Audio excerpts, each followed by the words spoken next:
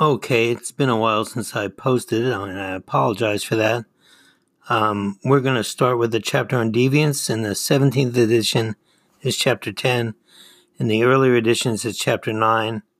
So if you see a reference to chapter 9 in the study guides or something like that, it's still the chapter on Deviance. Actually, I want to warn you from here out to the rest of the course. It's very interesting stuff. So I hope you enjoy it. Deviance is defined in the book on page 248 as the recognized violation of cultural norms. I actually don't like that definition. Deviance can be a violation of a social norm, like driving 35 in a 25-mile-an-hour zone, or it could be a violation of something cultural, like standing on your desk and screaming nursery rhymes in the middle of class. You might think from my example that cultural deviance is trivial, but in fact, not at all. If you do cultural deviance often enough, you will be labeled as mentally ill or insane. And when you get labeled that way, they can really mess with you because they can start messing with your brain instead of just locking you up or putting you in prison. So there's a big difference there between a social violation and a cultural violation. The other thing I want you to realize about deviance is how contextualized it is.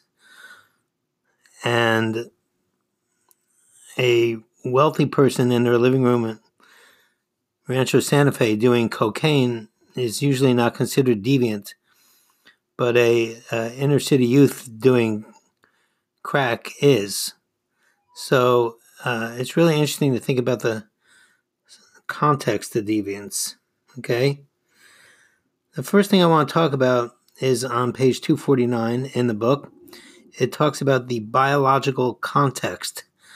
Again, I actually don't like that either because from a sociological perspective, there is no biological context to deviance. This really should be called the biological approach. And historically, this is a really important thing, actually, because it's still around today. We tend to define deviant acts as biological in origin. So if you suffer from anxiety or depression, that's assumed to be caused by a genetic flaw, although from a sociological perspective, it's just as likely caused by social situations and living in a society, as I've mentioned before, that literally drives people crazy. Anyway, under the biological context, the first thing they talk about is the work of an Italian doctor named Cesare Lombroso, who assumed or actually theorized that you can tell who's a criminal by the way they look. And if you want to look up a book called The Mismeasure of Man by Stephen Jay Gould, it's a great book. It's a history of IQ testing. He's got examples in there of Lombroso's criminal faces. I think you could just do a search for Lombroso's criminal faces on your computer. You should be able to find really interesting depictions, photographs of people who he considered deviant.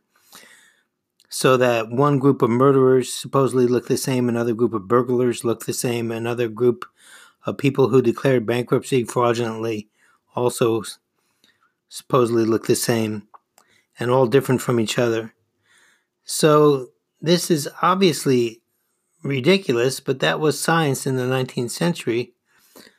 And again, the idea that deviance is rooted in biology is still with us. So it's really important, even though it seems absurd.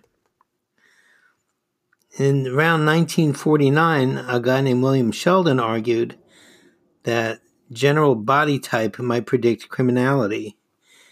And he concluded, this is also on page 249, that criminality was most likely among boys with muscular, athletic builds.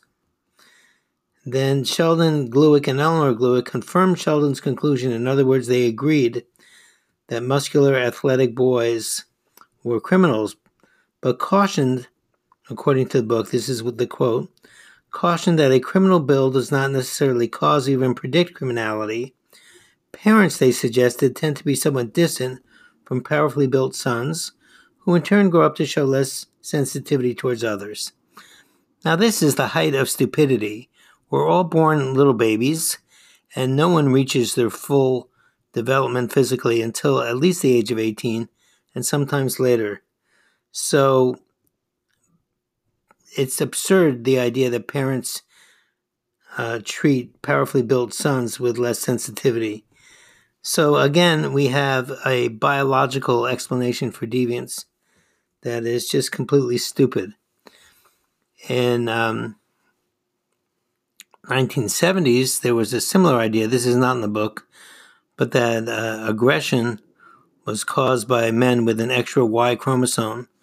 Some men do have an extra Y chromosome. They're XYY instead of XY. And the two X chromosomes means a female. An X and a Y chromosome means a male. And the assumption is males are more aggressive than females. And so with an extra Y chromosome, you're even more aggressive and likely to be a criminal. This is also completely ridiculous because we all know that women fight too and tend to be pretty vicious at times.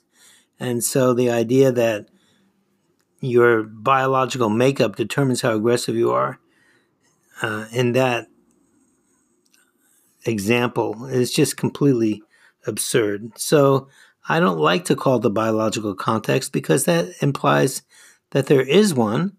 And from the examples they give here, it's really quite the opposite. By the way, I've mentioned this book before, but according to a book by Herrnstein and Charles Murray, Herrnstein's name I think is Richard Herrnstein, and Charles Murray, called the bell curve, some groups are just smarter than others, and that explains why some groups do well in society and others don't. This is, again, in the tradition of biological determinism. Okay, I use that phrase, biological determinism, and you might see it show up on tests. Biological determinism is the idea that your genetic or physiological makeup determines your behavior, and of course, sociologists tend not to argue that.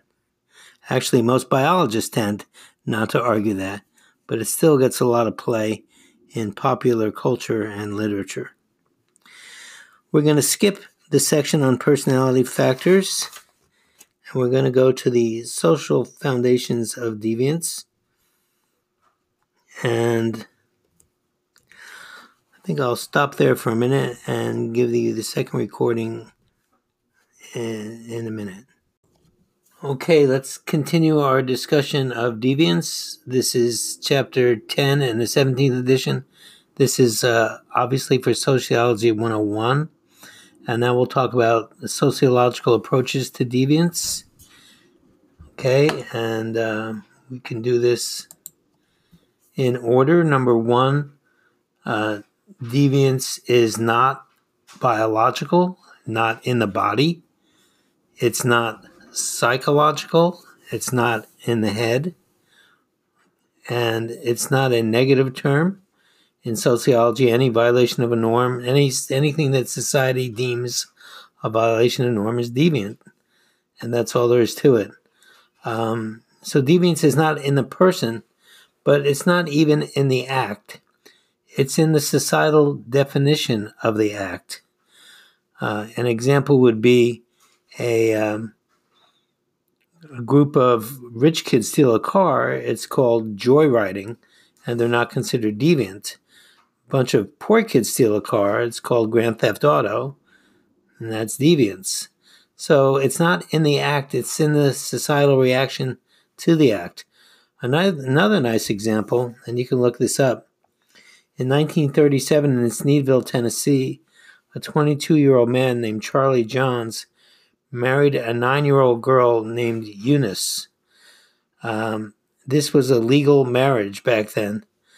Actually, it was controversial, and they changed the law shortly after that. But since it was a legal marriage, it could not, at the time, be considered deviant. It was a violation of a cultural norm, but it wasn't a violation of a social norm.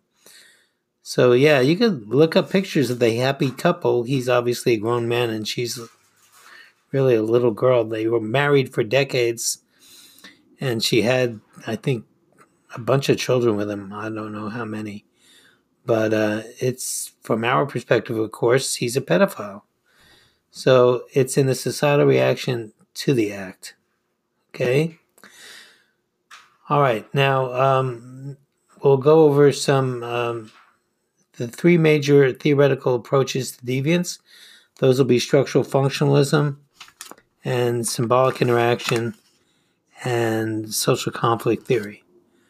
The structural functional approach begins on page 251. And of course, they talk about Durkheim. And Durkheim actually argued that deviance, all societies need to define certain acts as deviant acts, need to identify certain people as having committed those acts, and need some way of sanctioning those people for what they've done. So that, in a sense, deviance is functional for society.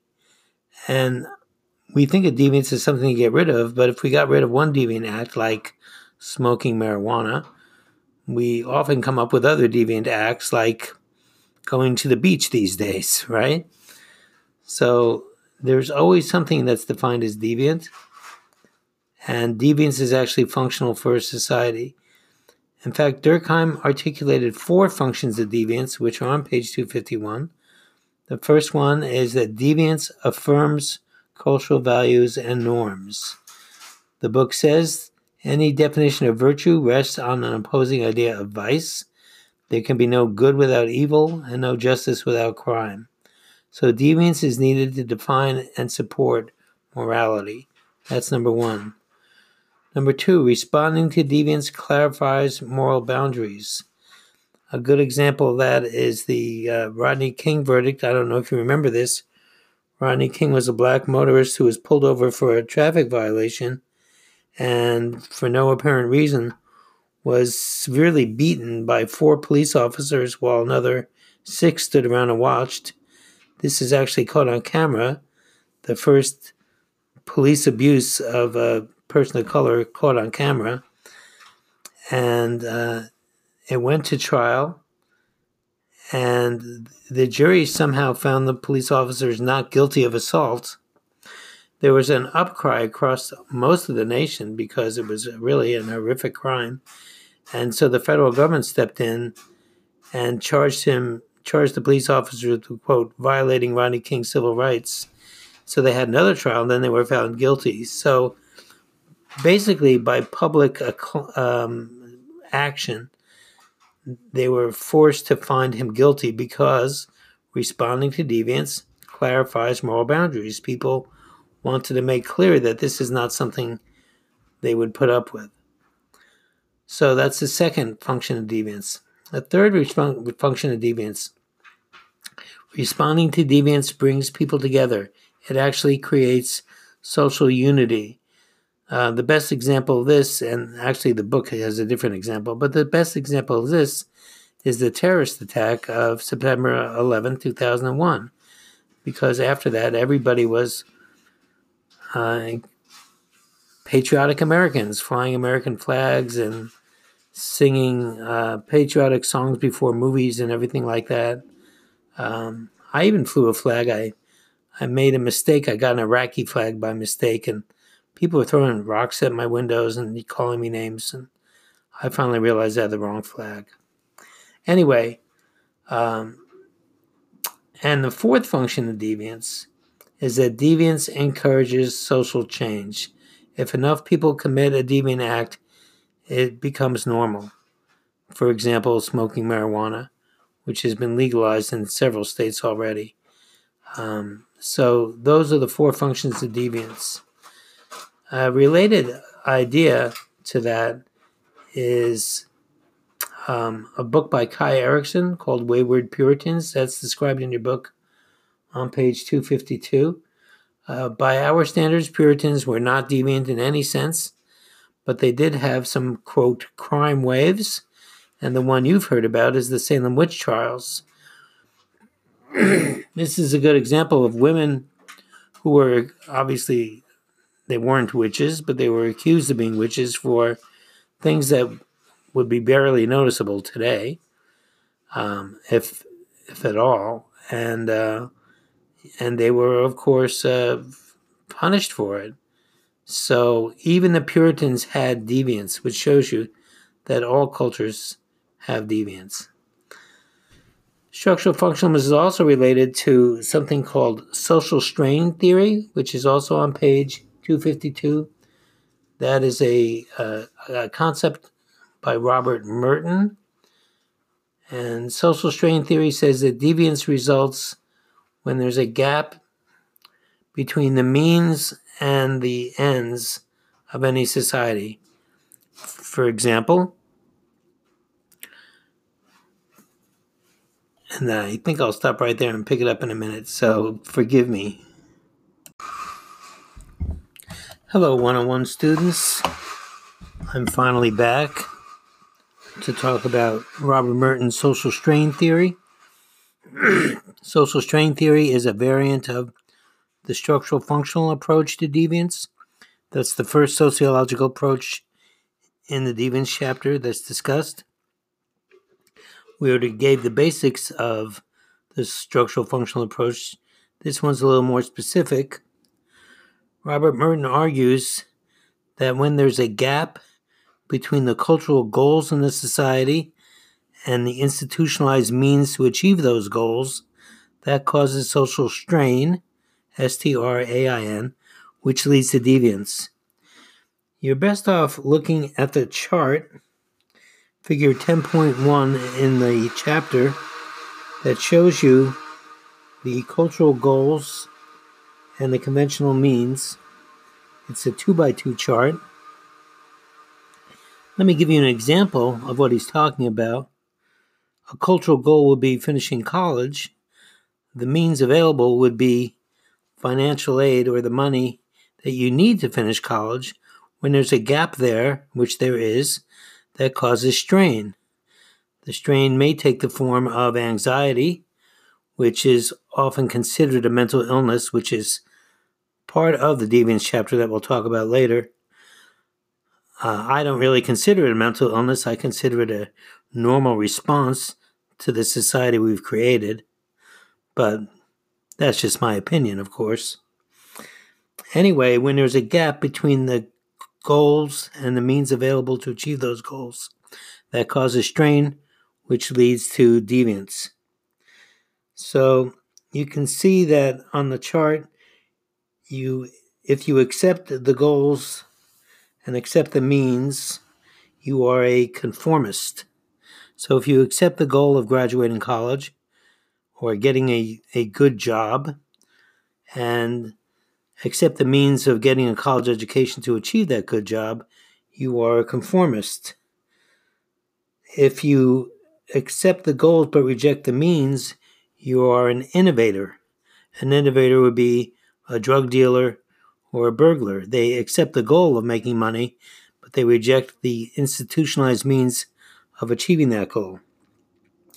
If you reject the goal and accept the means, you are a ritualist.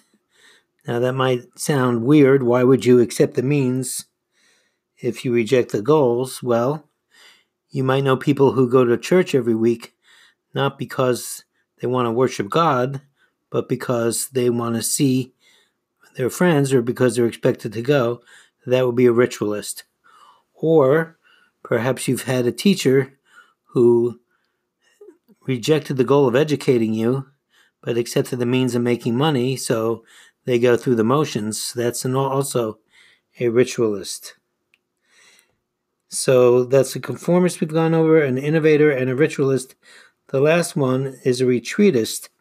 That's a person who rejects both the goals and the means. So that would be your dysfunctional alcoholic or a drug dealer. You also see a fifth box where if you create new goals and means, you are a rebel. Okay? Now, there's a problem with this typology. Let's think back to the Milgram experiment. That was in the chapter on groups and organizations, where the people thought they were shocking someone with enough voltage to kill them and went through it anyway. if I were to ask you what box they would fit into, you might say they were a conformist, right? They accept the goal of furthering the cause of science and accept the means of doing the experiment to achieve that goal. But if I asked you if you respected the person doing that, you would say no, because they're rejecting the goal of thinking for themselves or of treating people well. So you could say of the same person that they're a conformist or an innovator or even a ritualist. In other words, the problem with this typology is, and this is something we've talked about before, there's always more than one relevant goal or value in a situation, and always more than one relevant mean or norm to achieve that goal. So you really can't label people with these boxes, okay? I mean, you can't do it in any objective sense. People do it all the time, but you need to be careful about applying these labels to people. And I think that's something you should learn. This is a useful way of thinking about deviance, but it's better understood as a way people label others and not as an objective category that fits people. Okay? So that's the structural functional approach. We're going to skip deviant subcultures on page 253, and we're going to go to the symbolic interaction approach to talking about deviance. The symbolic interaction approach, as you'll recall, I hope, from chapter 1, is a micro-sociological approach that looks at everyday interaction. And there's a lot of interesting stuff in this section here. So, the first thing that we learn under the symbolic interaction approach is labeling theory. And labeling theory, this is on page 254, by the way. Labeling theory is the idea that deviance and conformity result not so much from what people do as how from others respond to their actions. And labeling theory is divided into two categories: primary deviance, which is the initial deviant act. For example, what I used before is the rich kid stealing a car. The initial deviant act is stealing the car. That's primary deviance. Secondary deviance is the societal reaction to the act and consequent internalization of the label. When you internalize a label, you think of yourself as fitting that label. So with rich kids who steal a car, the societal reaction is joyriding, and they're not labeled deviant. They don't think of themselves as deviant. For a poor kid stealing a car, the societal reaction is grand theft auto. They are labeled as deviant, and they think of themselves as deviant. So secondary deviance is a very important idea, because when people get labeled a certain way, they tend to become the label. We have an institution in our society that labels everybody a certain way, and people tend to internalize the label by around the age of 10, according to one book I've read. The institution I'm talking about is school. School labels people as good students, mediocre students, or bad students at the earliest ages of their careers, or careers as students, and people tend to internalize those labels. All of you had friends in high school who you knew to be smart people, but were defined by that school institution as not smart and actually internalized the label. People like that will often say things like, I'm street smart, but I'm not book smart, or something like that, which is nonsense, because smart is smart, okay? I had a student at UCSD years ago who told me she's not book smart, she's street smart. And I said to her, you wouldn't last 15 minutes on the street. You might be mall smart, but you're not street smart.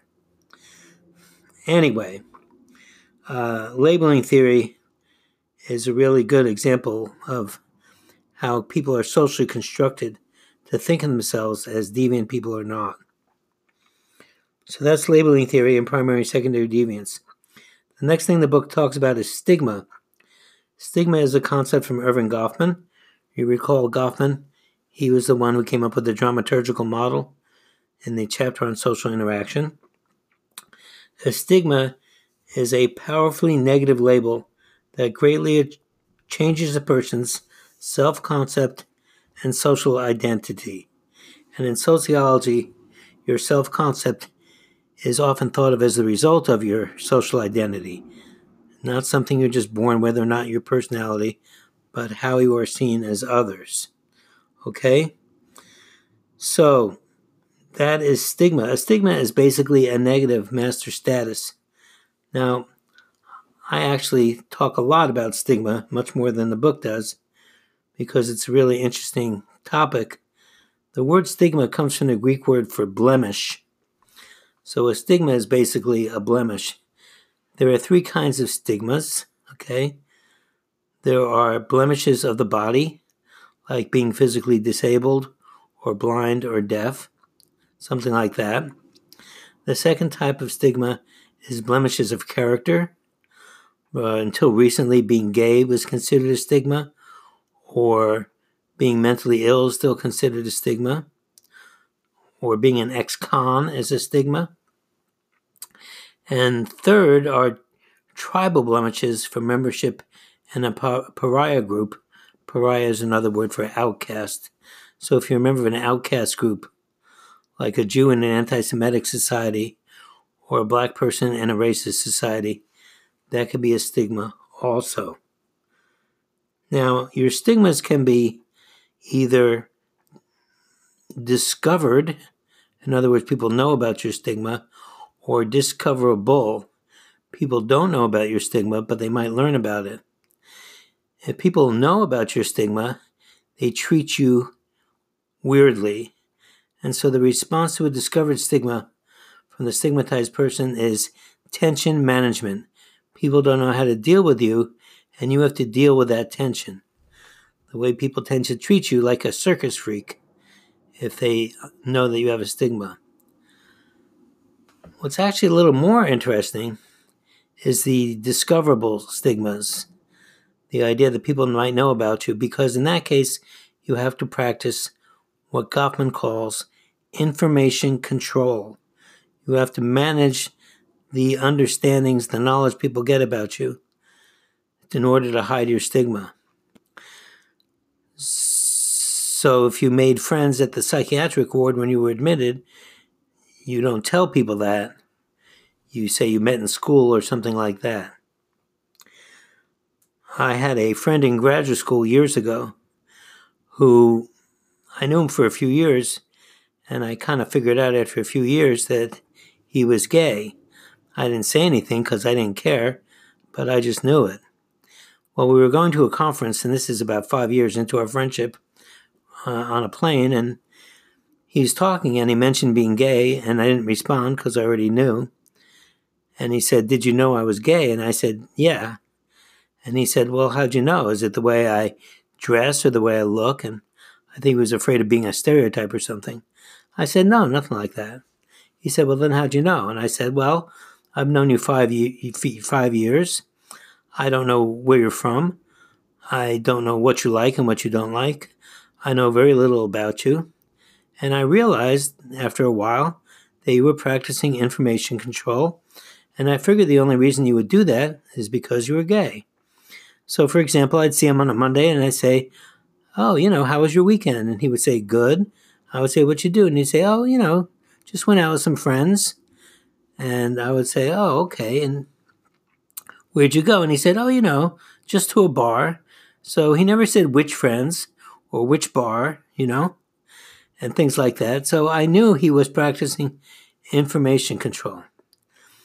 Anyway, Goffman has a whole book called Stigma. It's a really excellent book. I used to use it at UCSD, and students would have to write papers about it. And in their first drafts, they hadn't finished the book yet. They would get very angry at him and say, "Oh, everybody's stigmatized, and who's he to call people stigmatized or not stigmatized?"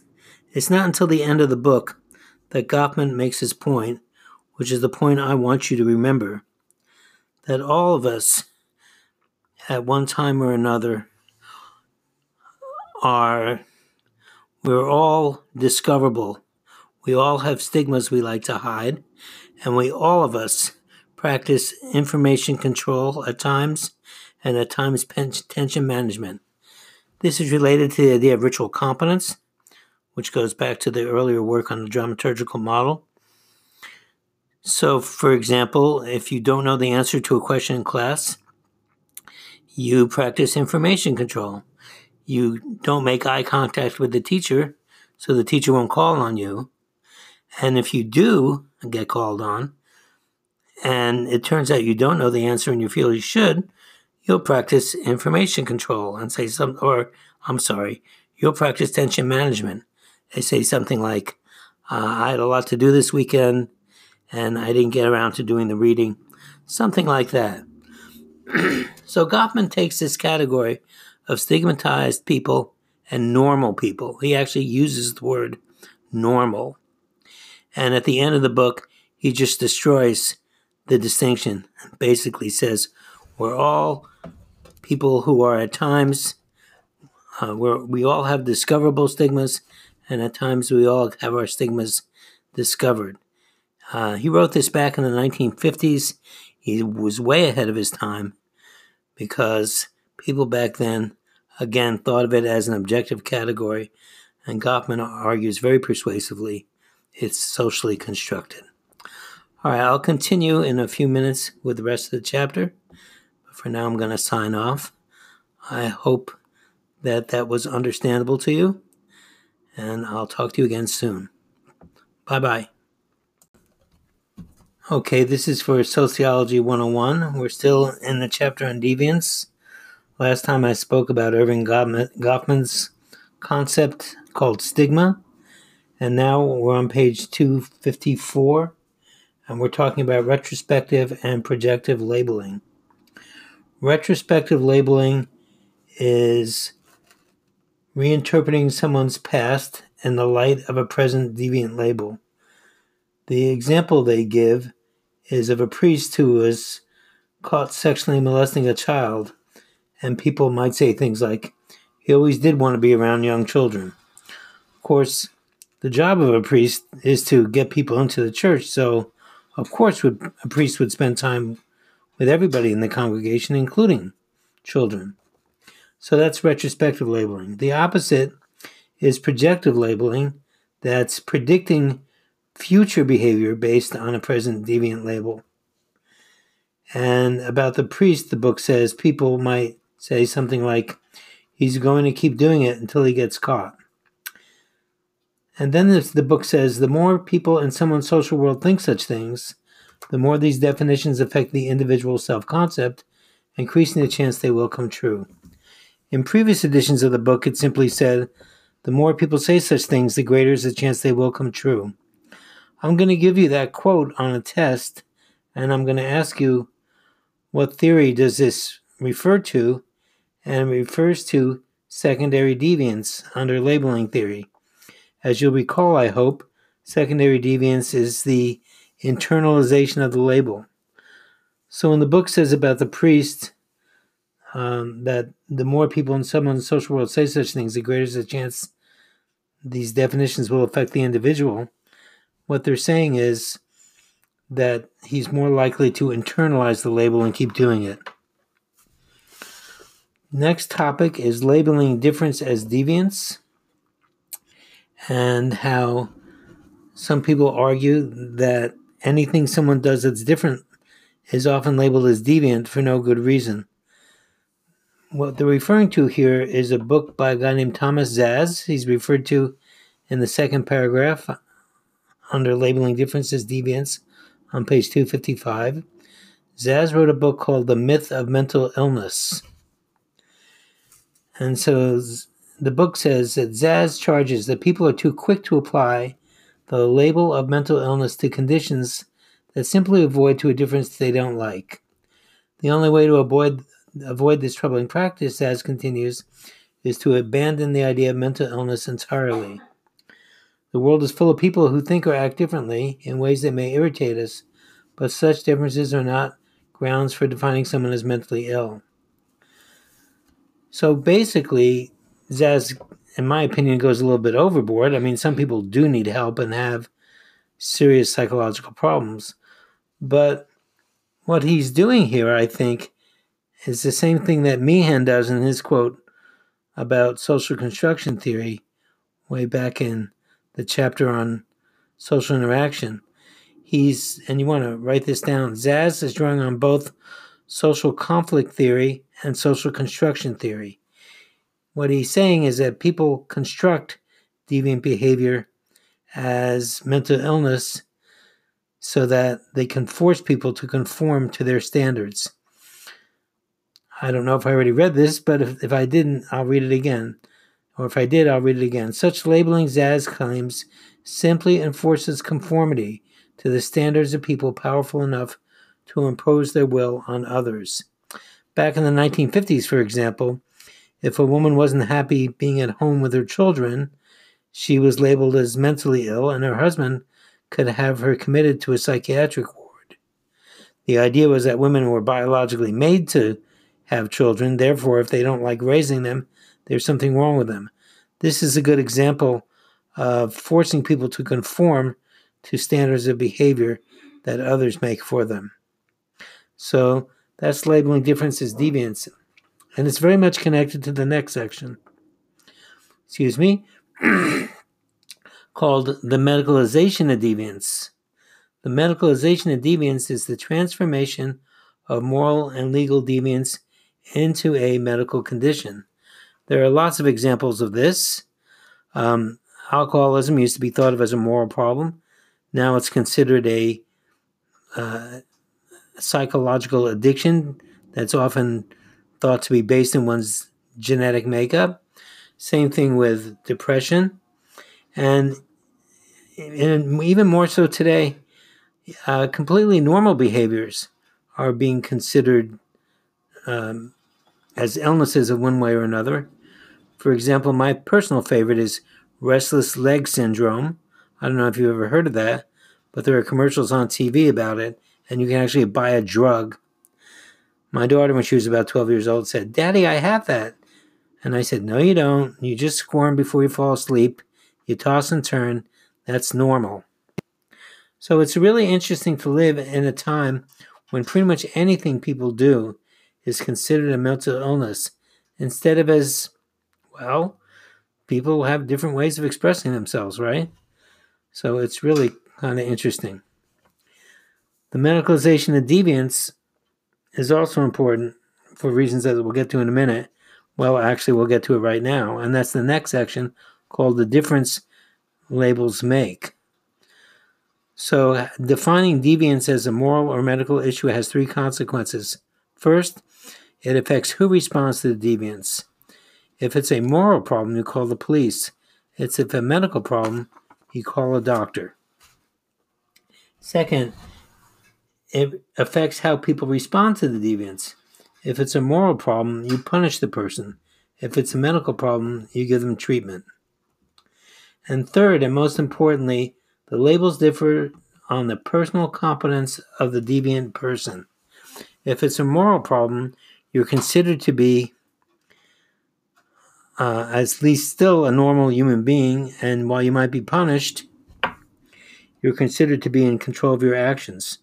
But once it's considered a medical or psychological problem, then the state can really mess with you and can actually do things to your brain against your will and call it treatment. A good example of that, I don't know if you're familiar with the movie or the book called One Flew Over the Cuckoo's Nest. It was a book by a guy named Ken Kesey. It was later turned into a film starring Jack Nicholson.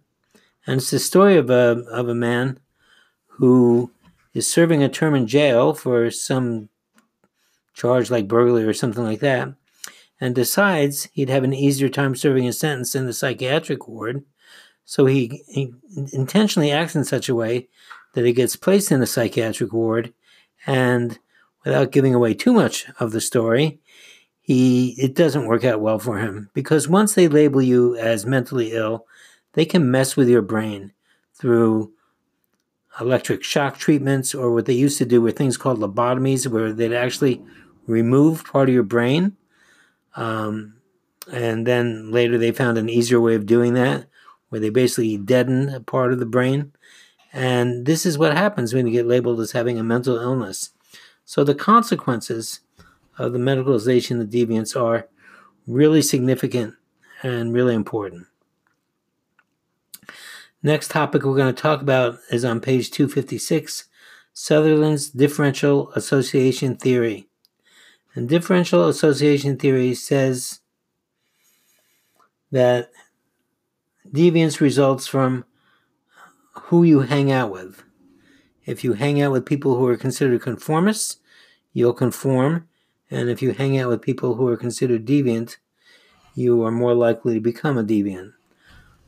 So this is kind of obvious, and yet what it doesn't take into account is that some people choose to become deviant and intentionally start hanging out with people who are considered deviant.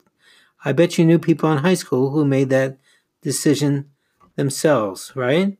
That they would intentionally hang out with a crowd who is considered to be rule breakers of one sort or another, and because they wanted to be thought of as a rule breaker. And that's a really interesting phenomenon. How many people in contemporary society want to be considered deviant? And it's really an interesting idea to think about why people would want to do that. We're going to skip Hershey's control theory on page 256. And the last part of deviance we're going to talk about is on 257. And it's the social conflict theory approach to deviance, which basically says that who or what is labeled deviant depends on which categories of people hold power in a society. So here we have the relationship between deviance and social control or power. It's got a quote under deviance and power from a guy named Alexander Liazos, that the people we dismiss as nuts and sluts are typically not as bad or harmful as they are powerless. Bag ladies and unemployed men on street corners are considered deviant, but not corporate polluters or international arms dealers. Then it says social conflict theory explains this pattern in three ways. First of all, laws and norms reflect the interests of the rich and powerful. Secondly, powerful people have the resources to resist deviant labels.